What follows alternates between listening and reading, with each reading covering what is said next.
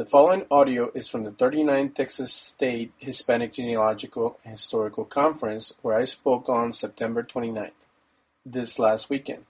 This presentation is called The Vanishing Crypto Jew. Thank you. I'm happy to be here, and I'm going to be passing around this scrapbook that I made instead of PowerPoint. We're going to be doing a scrapbook. It has some images and information about my genealogy. I know very little about genealogy, so I did the best I could, but we want to weave in the images with what I'm going to be sharing. Bear with me. I'm trying to see how it's going to be best to address these issues. I'm trying to look at it from both the Jewish side and the secular side as well, and the historical. To kind of honor my work as a Jewish chaplain, we're going to start with a prayer. It's a prayer for the Anusim, and it was written in 1536 by Rabbi Shlomo Alkabetz. So, in Christian circles, you take off your hat when you pray. In Jewish circles, you put on a hat when you pray. So I got two hats. I got this hat from Yucatan that I bought in Monterrey last time I was there, and then I got my yarmulkes. You don't have to bow your head or anything. I just want you to see how this Sephardic rabbi felt about other Jews who have been forcibly converted. And usually you hear that once people converted to Christianity, that was it. Both the Jewish community and the Christian community thought that they had changed identities, and they were either gone or they were embraced into Catholicism, and every trace of Judaism was gone. That's usually what you hear from historians, that's what you hear from the Jewish and Christian community, but this is how he felt. So we're looking at what's out of the norm, minority reports on how people feel about the Anusim, or what now they're known in scholarly terms as the crypto Jews. So this is what Rabbi Shlomo Alkabetz said. Quote, "If there be among them those who abandon their honor by converting on a better day and pray to a strange God, you alone know the heart of man. You know his hurt and the pain of his heart. In distress they called upon you, and some sanctify your name in autos de fe. Nonetheless, they kept your Torah, neither leaving nor abandoning it. Now their spirit moves to go up to Mount Zion, the Lord's mountain, to delight in its stones, and to rebuild the dust of its ruins. All assembled to come to you, they take their lives in their hands and set forth by the sea for the land." So it's almost like a prophetic thing that even though they're being held captive to a different religion, within their souls they have this connection to the Jewish people. So again, I'm not here to preach anything. I've had bad experiences where just because I share my experience or just because I share what I've done, people think that I'm like pushing stuff down their throat. And it's just interesting that sometimes they don't see that every religion in its own way does that. Every religion thinks that they're supreme or that they're greater. That's why people believe it, because they feel called by God for a special purpose. So it's the same for the Jewish community. But I don't know if you guys are familiar with, in the last 40, 50 years, there's been interfaith dialogue between Catholics and Jews. And it was started by Abraham Joshua Heschel. He's very famous for marching with Martin Luther King in Selma and being a representative of the Jewish community who was fighting for equal rights. His ancestors in the Holocaust, and he was able to get out. So he saw that there was a time to stand up for others, right? And he wishes that people would do that for the Jews. But when he started the dialogue with the Vatican in the 1960s, he said that there needed to be a framework to be able to have a true interfaith dialogue. And what he said was that there's three things that we need to think about as we're moving from one religion to another and trying to understand each other. As a Jew, he felt that the dialogue should involve not assuming the worst of the other person. And he spoke that from himself. He's like, Jews should not be stereotyped by the predominant religion.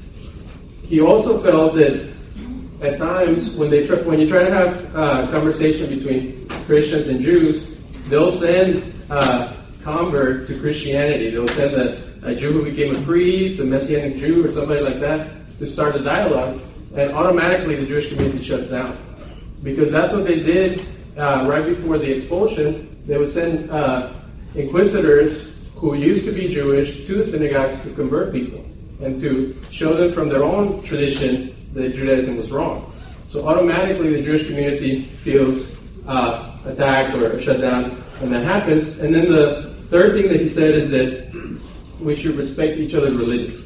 That we should take what a religion says seriously.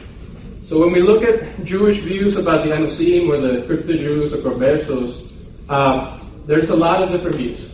And the ones that you hear often are the extreme views or the more strict ones. And the same goes from Catholics or Christians. Catholics interpret the teachings of Paul to be, once a Jew believes in Jesus, their Jewish identity is gone. And what I want to propose is that if you look at history, and now there's this reclaiming of Jewish history from the New Testament in the first century, you see both John the Baptist, Jesus, James, the brother of Jesus, even Paul, who usually is seen as someone who denied his Jewish ancestry, as all practicing Judaism. They go to the temple, they pray in the synagogue, and even though they debate with other Jews, they debate as fellow Jews. So just something to think about, because again, it's easy to dismiss someone who say, oh, well, I found out that I'm Jewish, and now I'm trying to reclaim my Jewish identity. Oh, well, you're confirmed and baptized Catholic, so what are you doing? You're either denying the faith that your parents gave you, or you're blaspheming God, or you're attacking Christianity, when what they need to see is that even the followers of Jesus, they had dual identities. They had their commitment to Jesus, and they also had this national identity of being part of the Jewish people. So can crypto-Jews, people who were forcibly converted to Catholicism, can they do the same? Can they reclaim their Jewish identity and be considered part of the Israelites or the Jewish people? And can they either keep their personal beliefs or transcend them and have a more classical Jewish perspective? That's the other thing that people wonder. It's like, so what happens when someone decides to reclaim their Jewish identity? And how are they viewed by the Jewish people, the modern Jewish people, in the process? So Jewish identity is comprised of two key components: ethnic identity and religious practice. But our interaction with the non-Jewish world has engaged and at times challenged both of these concepts. As a student of Jewish tradition and history, I've often drawn some contemporary approaches which can draw people closer to God. Sometimes when people, again, when they look at the extreme or more radical views, they go to like traditionalists.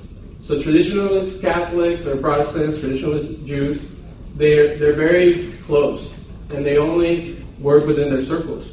So if anybody comes from an outside perspective, they dismiss them. So when we look at modern Judaism or modern Catholicism, who has been working in interfaith relations, you see a more open understanding. People are not automatically deemed as heretics, they're not automatically dismissed. And what I think is important is that for the crypto-Jewish problem, and the reason I call it a problem is because it's something that it's like the elephant in the room. Like, what's going to happen to people that find out about their Jewish ancestry? Are they going to do anything with it, or is it going to fade away? Because we can have a conversation about what our ancestors used to do and where they came from, but how does it move on to the next generation? And we've seen, not only in the normative Jewish community, but in the people who have Jewish ancestry, is that it's kind of fading away. Like, people are disinterested in keeping those traditions alive or reclaiming them. So that's why I call my presentation the Vanishing Crypto Jew.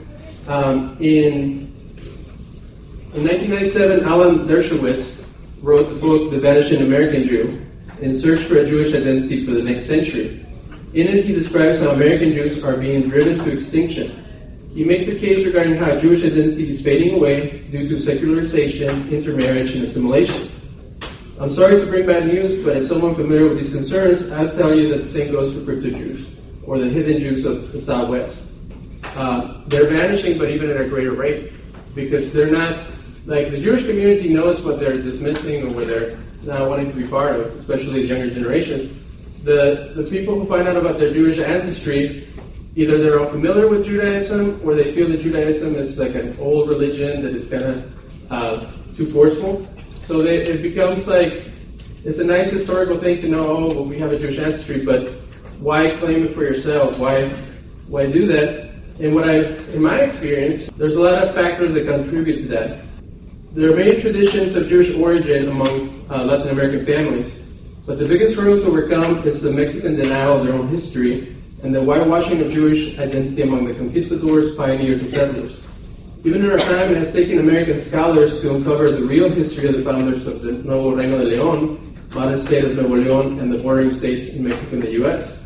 Another factor is how Mexico is divided within racial and economic lines. As many of us know, Mexican culture and history is very complicated. So as we look at the history of the Jews in Mexico, we must ask the following questions. Who are these people? Crypto-Jews or descendants of the Anusim, Sefarditas or Conversos? And why is it important for this suppressed identity to come to the surface?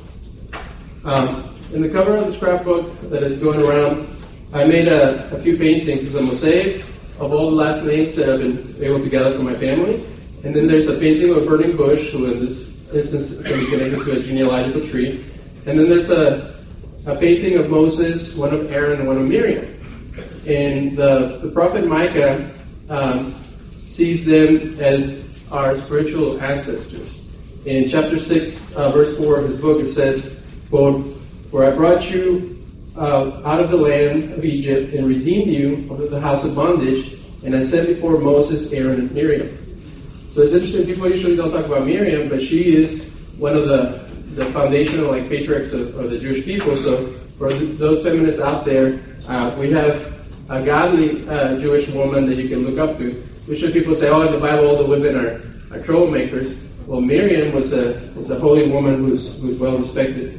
And what I believe is for us, I don't call myself a crypto-Jew because a crypto-Jew is someone who's hidden. I'm an open Jew or out of the closet Jew. So we need to come up with our own new iconography. You know, Catholics and Orthodox Christians are very good at portraying their beliefs in art. And everybody's very familiar with their icons.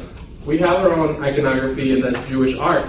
So in one of at the end of the book, there's an art piece done by a Sephardic Jew from England, and he makes a painting of Moses and Aaron with the Ten Commandments, and the Ten Commandments are in Spanish.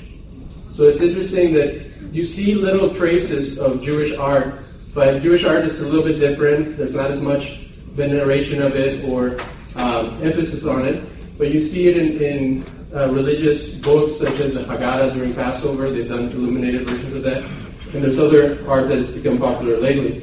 So most people have limited knowledge of their religious traditions and see either Jewish or Christian communities as followers of either the Talmud or the New Testament.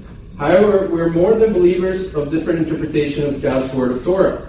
We're the totality of our culture, family traditions, individual predilections, and nations of origin. It takes an amount of sophistication to be able to differentiate among concepts and navigate through the force of history. Very few people know about Sephardic history. The Sephardic are the Jews of Spain and Portugal, or understand the complicated history of Latin American conversos. They are an important population of both Southwest United States and Northern Mexico. Many people are also not aware that Judaism thrived in Spain for 1,000 years before it was dispersed among the communities around the Mediterranean, Middle East, North Africa, Western Europe, and the Americas. To claim Jewish ancestry in Latin American circles is often familiar or social suicide. There's a religious bias and a condemnation of other faiths. When I grew up in Monterrey, Mexico, there was people you stayed away from. The Aleluyos, those are the evangelicals or Jehovah's Witnesses, and then the Jews and the term Jew, and I have a whole paper about it. The term Jew in Spanish actually does not mean just Jew. It means almost like a demoniac. It means someone who's outside of God's kingdom. The way they say it, last Thursday, I met a guy from Hidalgo, and I was complaining about how when we lived in Cancun, they would make fun of us because we were from Monterrey. And he's like, well, you know why we make fun of you guys. And I'm like, what do you mean? It's like, the whole thing about being codo or cheap, that's because of the darn Jews. And I'm like, I thought it was because they knew that the Monterrey was founded by Jews. And they're like, no, it's the darn Jews that came in the 1800s and started the breweries and all the businesses. And they were so cheap that they would squeeze a lemon and they would keep the lemon for later and drink the juice. And I'm like, where does he get this stuff from? And then, what's wrong with being economical? When we have nothing, A friend of mine, Rabbi Peter Carlo, he says that Monterrey was a desert. There was nothing there. So for people to survive, they had to become really tough. And my grandfather was a cowboy. So of course you have limited resources. But if anybody else does that, they're geniuses. But if a Jew does that, the Jews, they're always like that. And my father-in-law, who's not Jewish, he asked me, so all those Jews that came to America, were they rich before they came? And I'm like, they were getting killed in Russia, they were getting killed in Germany, they came with nothing. Just like a lot of us as immigrants came to America with nothing. But because in Judaism, we value education, both religious and secular, they have become well-to-do and they've done well for themselves, and now they're like, they're controlling the world. They own all the banks. And it's like because they work hard and they get in, so that's a different subject.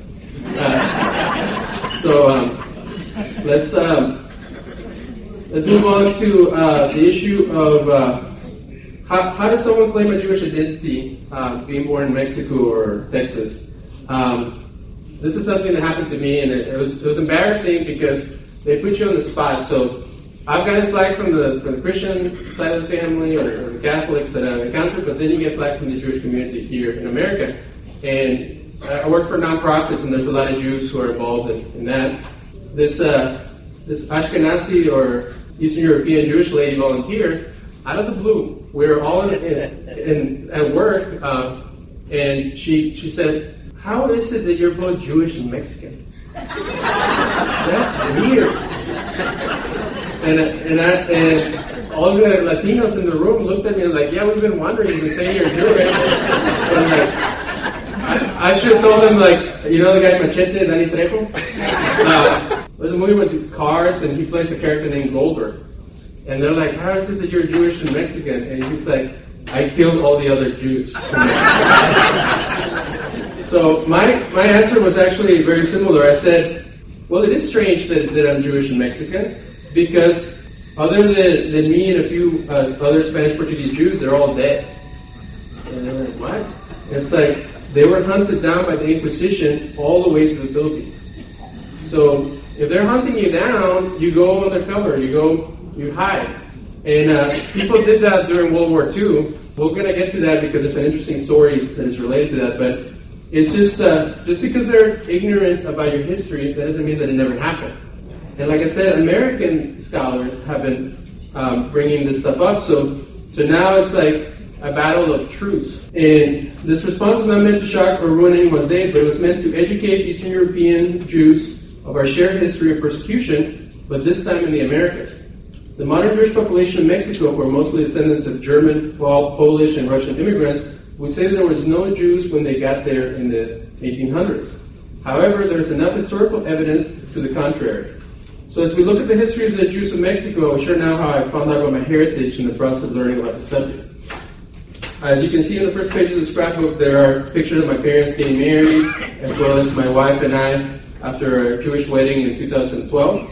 My last names and the limited genealogical information is all I've been able to gather so far.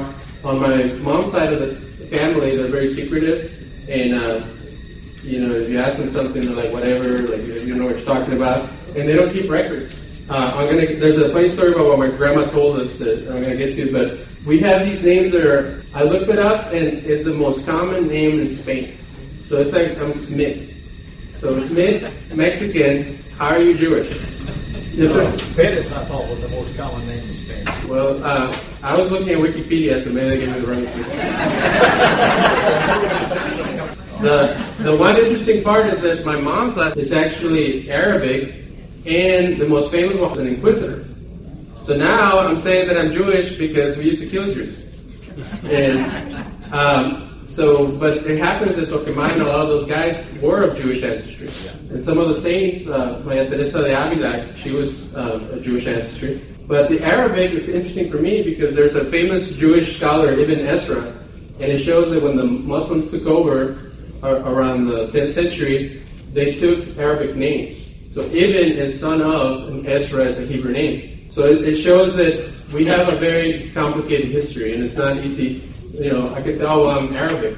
It's like, well, you got to show, and also that the Arabic community would accept us. And of course, we'll talk more about that later, but there's a lot of prejudice from different groups on what it means to be a member of the community. So I have spent the last 10 years researching Jewish history before, during, and after the expulsion of the Jews of Spain. The documentation process began when I was 22 years old, and I stumbled across the book, The Martyr, Luis de Carvajal, A Secret Jew in 16th Century Mexico, by Martin Cohen, one of the founders of the Nuevo Reino de León, the state of the New Spain, now modern-day Mexico. When I came to America at age 15, I had never heard that Monterrey was built by conversos, or there was Jews anywhere. It was just this, very, they're very, they focus on the Spaniards. They don't really care about the indigenous people either. The Spaniards came, they took over, everything's great, and let's move on. So the Spanish Portuguese Jews who had minimal involvement with the indigenous community is something that I also came across, and settled in the north of Mexico, most likely converted late during colonial times or early during the persecution of Spain. We were, as I grew up, we were proud of being criollos, or pure Spanish heritage. Until I read the book, I did not realize that the reason that everybody has the same last names, there's one relative that is Treviño, it's because they would marry their cousins. And in Catholicism, that's actually weird. Like, why would you marry your family members? But in Judaism, it's because you want to keep the familial connection, and it's the endogamy. So my parents and grandparents, that you can see in the scrapbook, were of low middle class roots. My mom's parents were ranchers, and my dad's parents were blue-collar workers. I was born 8 years before the peso crashed, and we came to America when I was 15. My dad came to America, and it took 7 years for us to migrate. And we came over here for better economic opportunities. But, so this is the funny thing about my grandma. So as I've been doing the research, before my grandma on my mom's side died, we asked her, what do you know about our ancestry? And she's like, oh yeah, we came from Spain, but we landed in Acapulco. Wow. Did you go around the world? Because they went from the Atlantic Ocean and landed in the Pacific. And so that's all she knew. They had no records. They had very little education. So the one thing that we know is they were ranchers, and she married the head rodeo guy in Mexico. So in Monterrey they call it charreadas. And what's strange is that my grandfather on my mom's side, his name is Aradio, and I've never heard that name anywhere. So it turns out that Arad is a Hebrew or Arabic name, and it's also, Arad was a place in the Bible near Masada. It is mentioned in Judges chapter 1, verse 16. He was a vaquero, and I only went to one of the charreadas once when I was 9, and I was so taken aback because they make a hole in the ground, they stick a rooster, and they're supposed to gallop and pull the rooster from the head. Could you spell that last name? Oh, his first name is Aradio, Aradio. So, animal cruelty aside, that was my only experience with the virility and pride of being a Mexican cowboy. They moved to the city when my mom was young, and they always bragged about having Spanish blood. And I don't know if you guys heard, but a lot of crypto Jews, conversos, they always say, we're Spaniards. We're not from Mexico, we're Spaniards. And in our family, there's, I had blonde hair and blue eyes when I was little, and then it went away. So they thought they were also German or something. And then you find out that there was Visigoths in Spain, and even Gonzalez has some German roots, and Gutierrez has some German roots. And you tell that to an American, they're like, whatever, man. You're just a Mexican. So we went from being white in Mexico to being Mexicans over here, and it was really weird because it's this sense of entitlement. Talk about white privilege. In Mexico, there's a sense of white privilege, but we were poor. So we're privileged of nothing. We just think we're all that. And then my grandfather, if you look at him in the picture, he looks like the typical Ashkenazi or Eastern European Jew. He had reddish skin from being out in the sun. And then my grandma, she looked more Mediterranean, with her having wavy hair and tan skin. And she was the most racist of all. She really made sure, when I met my wife who's from Chicago, even though I couldn't stand my grandma, I had to get grandma's blessing for me to marry her. So that's something of the matriarchy of conversos as well. My mother was raised in a typical Mexican household where children were sheltered from the world and women were raised to be mothers. She was the youngest woman of 5 children, and she was devoted to her family and God from a young age. You know, they say that a lot of the conversos, they were very religious in the Catholic sense. A lot of them became priests and nuns. Her grandfather had a Protestant Bible. And according to Maria Teresa Hernandez from the University of Houston, Protestant Bibles were banned in Mexico. So you were in trouble for holding a Protestant Bible, and he picked names from the Bible for his children. He picked Absalom, Aarón, and Aradio for his children. So I find that strange. Some people say, oh, well, he was Protestant, or he was like pro-evangelical.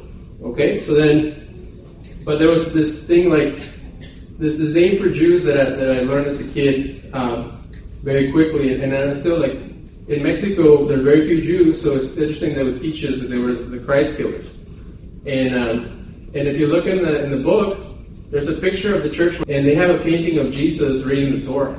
But it's amazing to see Jewish art at a Catholic church of Mexico.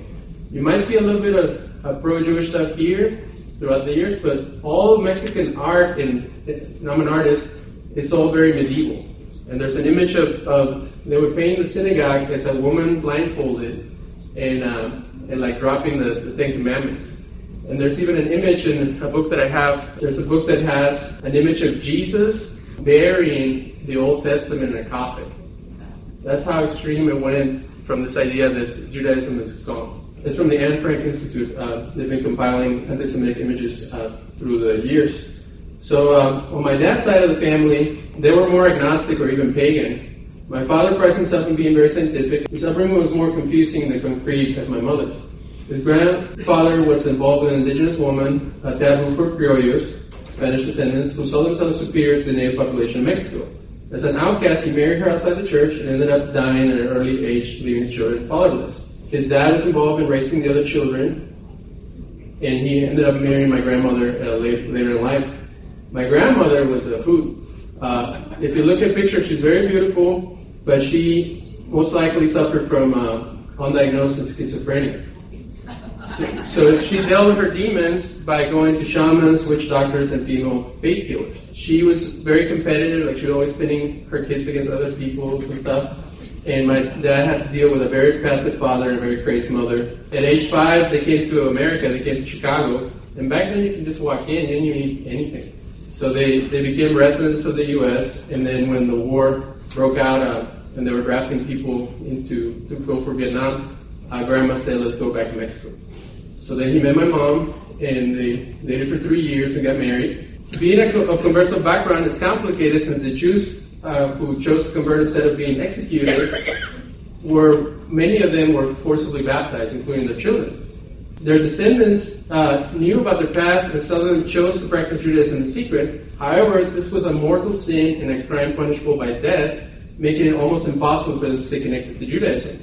The longer the time passed, indoctrinated Catholicism. In the scrapbook, I include pictures of my grandmother Elizondo, the lady who was into Santeria. Her name was Petra. And Petra, we think, in Latin it means rock. But in Ladino it means black. So that's something that I just found out, and I thought it was very interesting. And Jews have been rebellious to the mainstream religion from beginning, like from the Roman times through the medieval Catholics from all of Europe. But Santeria is even more problematic than Catholicism for Jews because it goes further and further away from monotheism. But Santeria in Monterrey incorporates practices and symbols and elements of the clash of different cultures, including the mestizaje of Spanish, indigenous, and Afro-Cuban traditions, all blended together. And growing up in Mexico, you're exposed to superstition, including practical magic, or what is known as Santeria. And I believe that crypto-Jews were drawn to that because when you're forced to be part of another religion and they take away your community and your education, Jews have turned into the occult to fill in the gap for the daily observance. The curanderos, or modern-day shamans, helped my grandma deal with her illness. And on the other side of the family, it's interesting, from my mom's side, she was interested in home remedies. She grew medicinal plants, and they would have like olive trees, walnut trees, rosemary, basil, peppermint, aloe vera. But there's a thing about conversos having trees from the land of Israel, such as pomegranates, lime trees, and fig trees. And we're celebrating Sukkot, where you have the lulav and the etrog. The etrog is like similar to a lime. And so that was an identifier. Like the crypto Jews would know that that's a Jewish house because they have those trees from the land of Israel. There's many strange customs that we grew up in, such as covering mirrors when someone dies and being healed by an egg. And I always thought that being healed with the egg, where they spear it and they rub it all over your body, and then when they crack it, if it's whole, somebody gave you the evil eye. That's actually from Moroccan Jews who practice Kabbalah. I always thought it was indigenous, but there's a document that proves that it comes from the Mediterranean, and all around the Mediterranean, if you go to Greece, they have a thing about the evil eye. Go to Israel, they have the Himsa, supposed to keep you from the evil eye. So it was carried all the way down to people in Monterrey. And in this graphic, you will see images of both sides of the family and their last names. And you guys know more about their connections, but the most significant name is Treviño, which has been confirmed by Stanley Hortz from the site of Cryptogenic Studies as a Converso last name. My mother family originates from Santa Rosa, Nuevo León, a small town located between Apodaca and General Escobedo, who has in its history Jerónimo Treviño, who founded the villa in 1868. This town is not to be confused with General Treviño, Nuevo León, another town which he also built.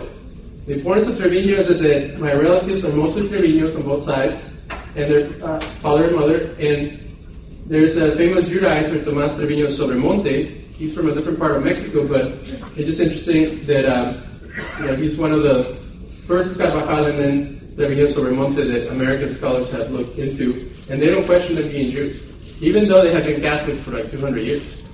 That's what's interesting is like they say, oh, well, it's been too long. Like if you tell a modern Jew, I found out I have a Jewish ancestry, well, it's been 500 years, 20 generations, how can you claim to be Jewish?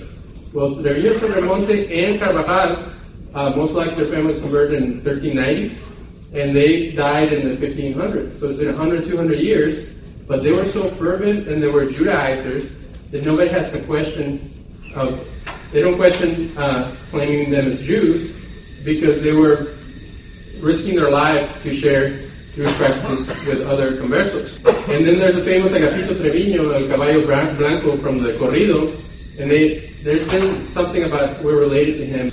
So my father comes from Apodaca, which according to Gustavo Garza Guajardo in his book Las Cabeceras Municipales de Nuevo León, Fundadores, Nombres y Decretos, written in 1986, it was funded by Don Gaspar Castaño de Sousa, who sounds Portuguese to me.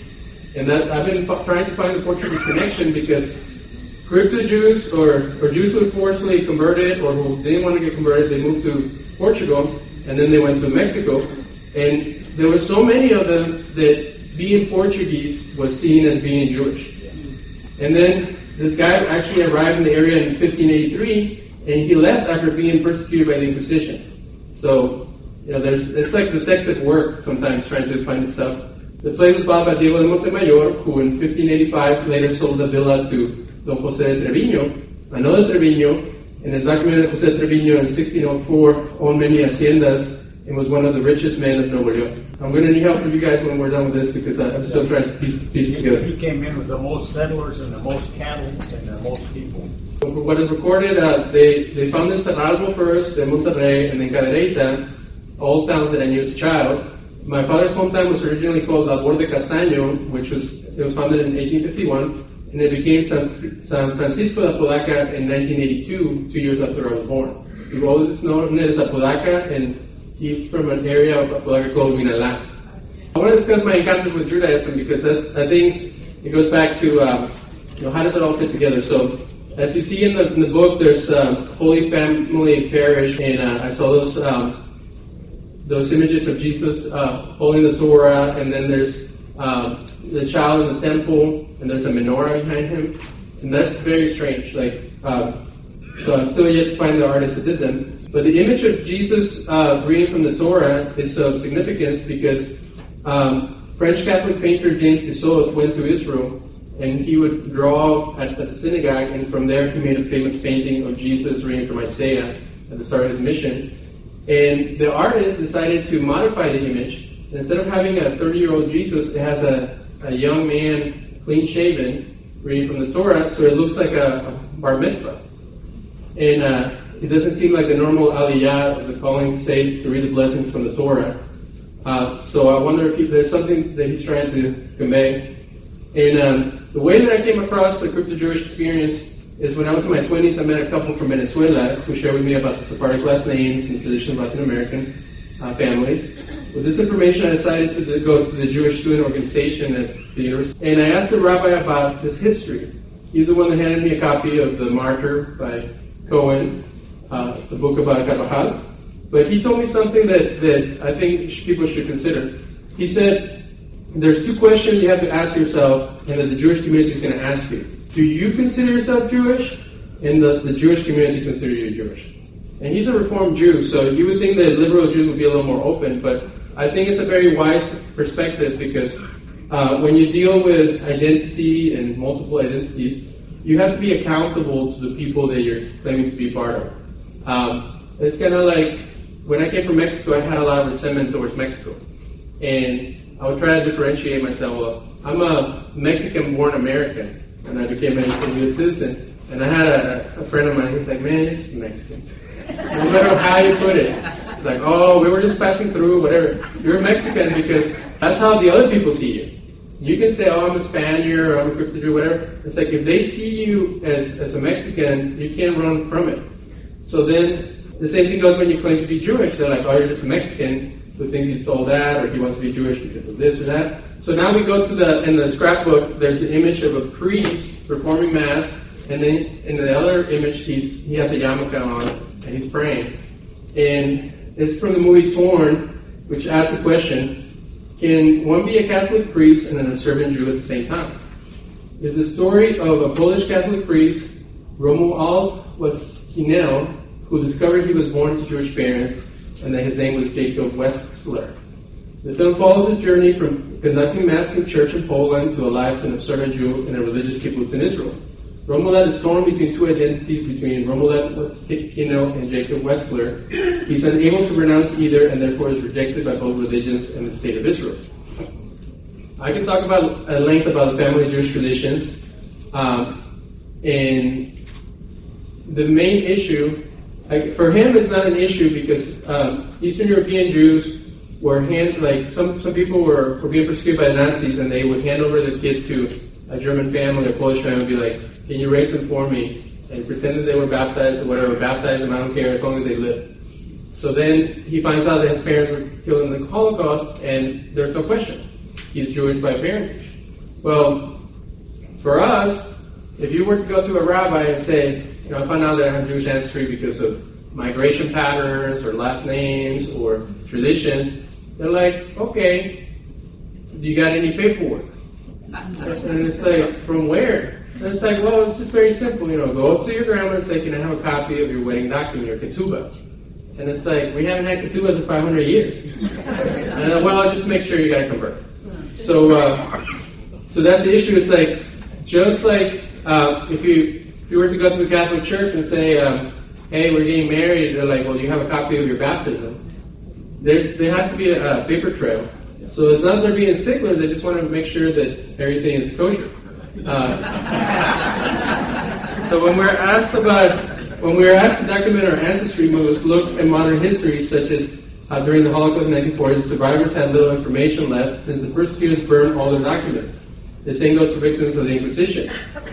We don't want to be defensive, but we must stand our ground sometimes and let people know that just because they're not familiar with history doesn't mean that it never happened. After I started doing my research, I met an observant Sephardic Jew from Dallas who was working on a doctoral dissertation about the secret Jews of Spain and Portugal, and he felt that for me to reclaim my Jewish identity, it involved a process of education. So in the Torah, like in Jewish tradition, it says, what is better, to know or to do? The more you know, the more you do. So in Jewish classical Judaism, keeping the commandments is important, but if you don't know how to keep them, if you don't know why you keep them, then they lose their purpose. So that's why having an education is important in Jewish circles, and he felt that the path for us is to build a Jewish education, to build a Jewish identity. So the challenge is that this hasn't been an easy path for me. You never hear a welcome back from the Jewish community. Although some people consider the religious boundaries created by different religions as imaginary, arbitrary, or confining, they are important. I met people who tell me, God told me I'm Jewish, that's it. I don't care what anybody thinks. And it's like, well, in your world, in your la la land, that's wonderful, but what about your children? What about your future? To achieve the goal from being a crypto-Jew to a member of the Jewish people, many have tried to work with the mainstream Jewish community, achieving varying results. There are issues of discrimination and ignorance, which have pushed some of us to build smaller subgroups of descendants of crypto-Jews. By having our own scholars, we have regained the practice of Judaism and have the goal of learning and growing in our identity without feeling pressured or conflicted about who we are. At the Society of Crypto-Judaic Studies, there's been reporters and other people who say the only reason that the Latinos are claiming to be Jewish is because they want to claim some type of royal ancestry, like I'm a descendant of Jesus or something like that. They think that they just want to put a little honor on their lapel. It's actually, like I said, suicide, because you start getting attacked on all sides. The Jewish community thinks you're phony, and then the Catholics think you're a traitor, and you're actually condemned. It's not as pretty of a picture as people might think, that we're just trying to claim something we're not. So when you start getting beat up on both sides, how do you develop enough strength to keep going? So there's discrimination, ignorance.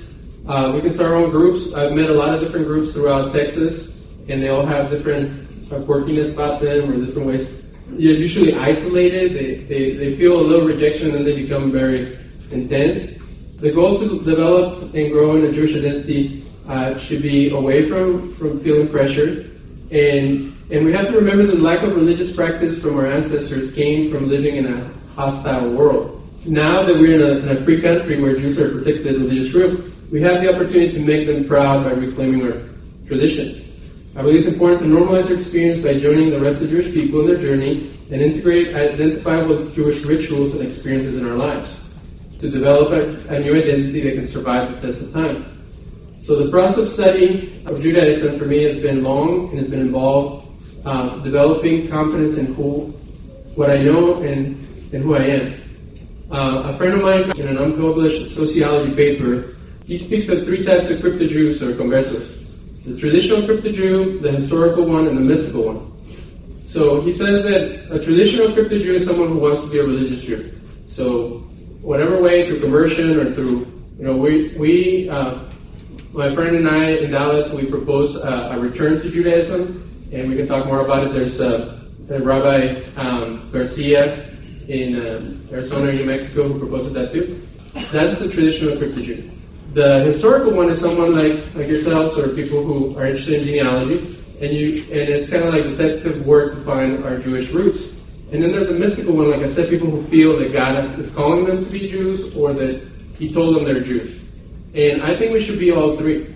I think that there should be a multi-layered identity. Just because we know that our ancestors were Jewish, somebody told us, or our parents told us, or something like that, or we have evidence of the historical sources, or we feel spiritually connected to Jewish people, all these possibilities by themselves are not enough. We also cannot feel stuck feeling second-class citizens. If you go to the different synagogues, there's a Sephardic Orthodox synagogue, there's 2 Reformed synagogues, the Mexicans are always sitting in the back. Even the ones who have already converted and are accepted, they ghettoize themselves and they feel like not part of the community. So that's why we started our own community where I guess the white people sit in the back. The reality that Jews are facing today is alarming. The number of Jews in the world is decreasing. We're only between 13 and 18 million in the whole world. It's only 0.3% of the whole population. The declining numbers is because of intermarriage, assimilation, and in the past years, since I've been presenting about crypto-Judaism, it seems like at a greater degree, crypto-Jews conversos are losing any sense of identity, and the traditions are fading away. There's a lot of competing things, like, again, allegiance to the home religion or family pressure. In the scrapbook, you see an image of a woman holding a scroll of the law or Torah, and that's a painting I made, and she's surrounded by an angel and a lion with a crown moving forward. That's the new iconography that I proposed. It's an iconography where the synagogue is triumphant, and then it's not dead or blind as depicted in Catholic art through the centuries. This image is influenced by a medallion by Rose Kohler, who is called The Spirit of the Synagogue. And usually they would depict the synagogue or Jewish people as blind and demonic and stuff like that. So I think that, everybody's had different experiences. My friend Jay was telling me that when we meet people and we tell them about, we're reclaiming a Jewish ancestry or we're Jews, they have this they remember all the bad experiences they've had with one Jew.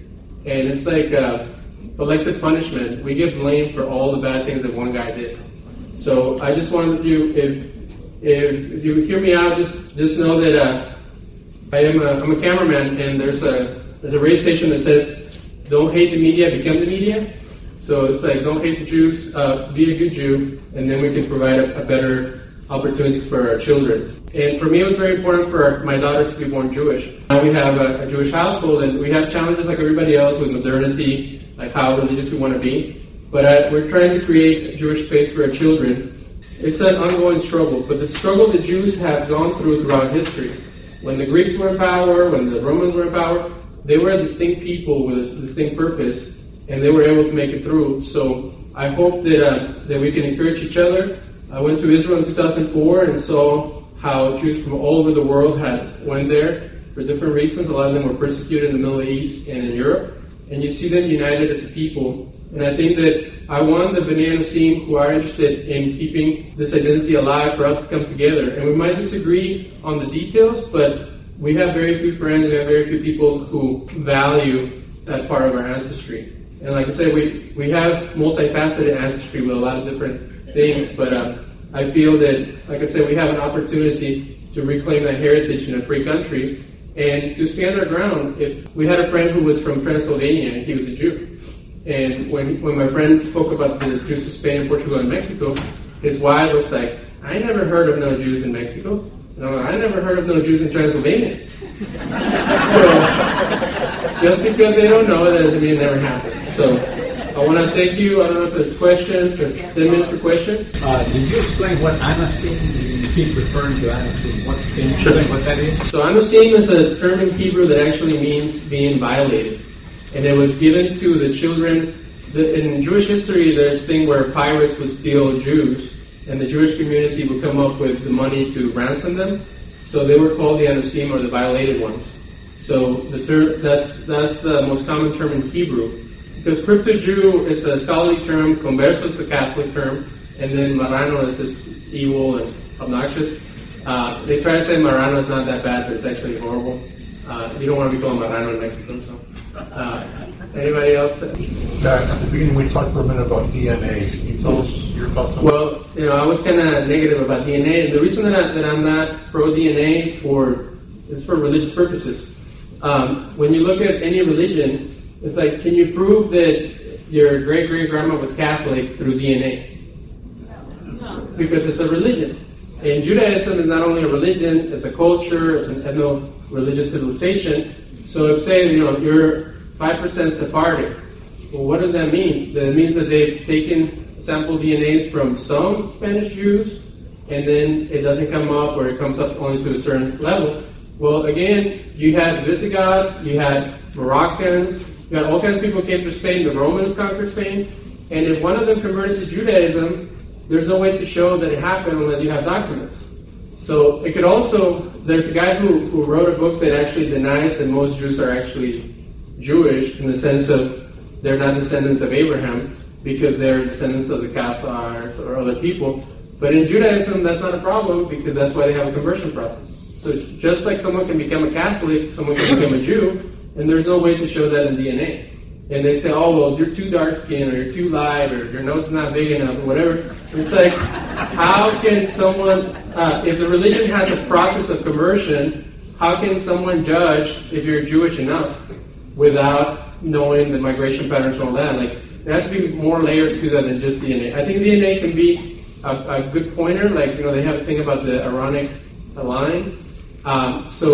But if you get so hung up on the DNA and you look that your results are very minimal, they're like, oh, well, I was mistaken. I'm not Jewish, so I'm out of here.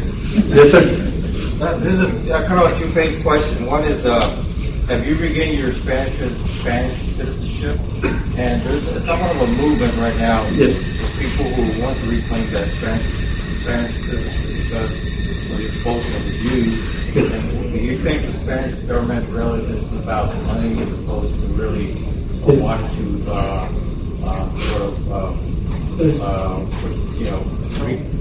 for accountability based on what happened, over 300 to 400 years ago? the Spaniards are if I think Mexico is the most racist country in the world, and they got it from the Spaniards. So for the Spaniards to tell us, we'll take you back, why would you want to go back to Spain? And then they want proof. They're like, we forcibly converted you, we kicked you out, and now you have to be a member of a synagogue for us to give you citizenship. So then the Jewish community is like, yeah, convert, and then we'll make you a member. So it's this weird situation, and I don't want to get into politics, but Spain is one of the biggest anti-Israel country in the world.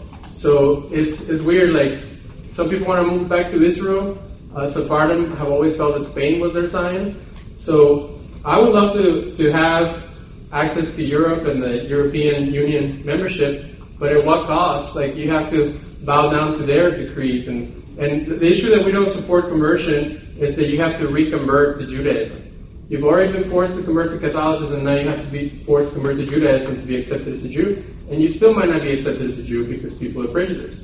So we think that we need to create our own communities and have our own rabbis who can understand our plight and not be subjugated by some other group like we've been subjugated in the past. This is not a question, it's a comment. Number one, I just got back from Spain. So, northern Spain is totally anti-Jew. I mean, there is not any resemblance there of anyone having ever been a converso. Again, they don't want to talk about it. Southern Spain, very different. Also wanted to tell you that religions have been around for so long. In Amalfi, in the Dome, they have a convent that has the 10 Commandments in Hebrew. Because at one time, there was a Jewish temple in that church. So the mixtures in all these different countries, when you're trying to find, some of the research, is amazing. And the third thing is I would recommend, if you don't know Reed Heller in Dallas, you need to talk to Reed Heller. Well, he has done incredible. He's an attorney. I think I met him once. And but another thing, and again, I'm not trying to be discriminatory on our side, but when you have Eastern European Jews of American, they're part of the American, they come at it. It's like I was watching this documentary once, and I lived in Yucatan, and they had an American explorer come, and he found a mummy inside of a pyramid. And the Mexican explorers and archaeologists have been there for 500 years, and they never found the mummy. So the American walks in, and all this cool stuff happens. I feel sometimes like that with American scholars or researchers. They have found out all this stuff about Mexico and the crypto-Jewish past, but they're doing it in a very detached way because it doesn't affect them.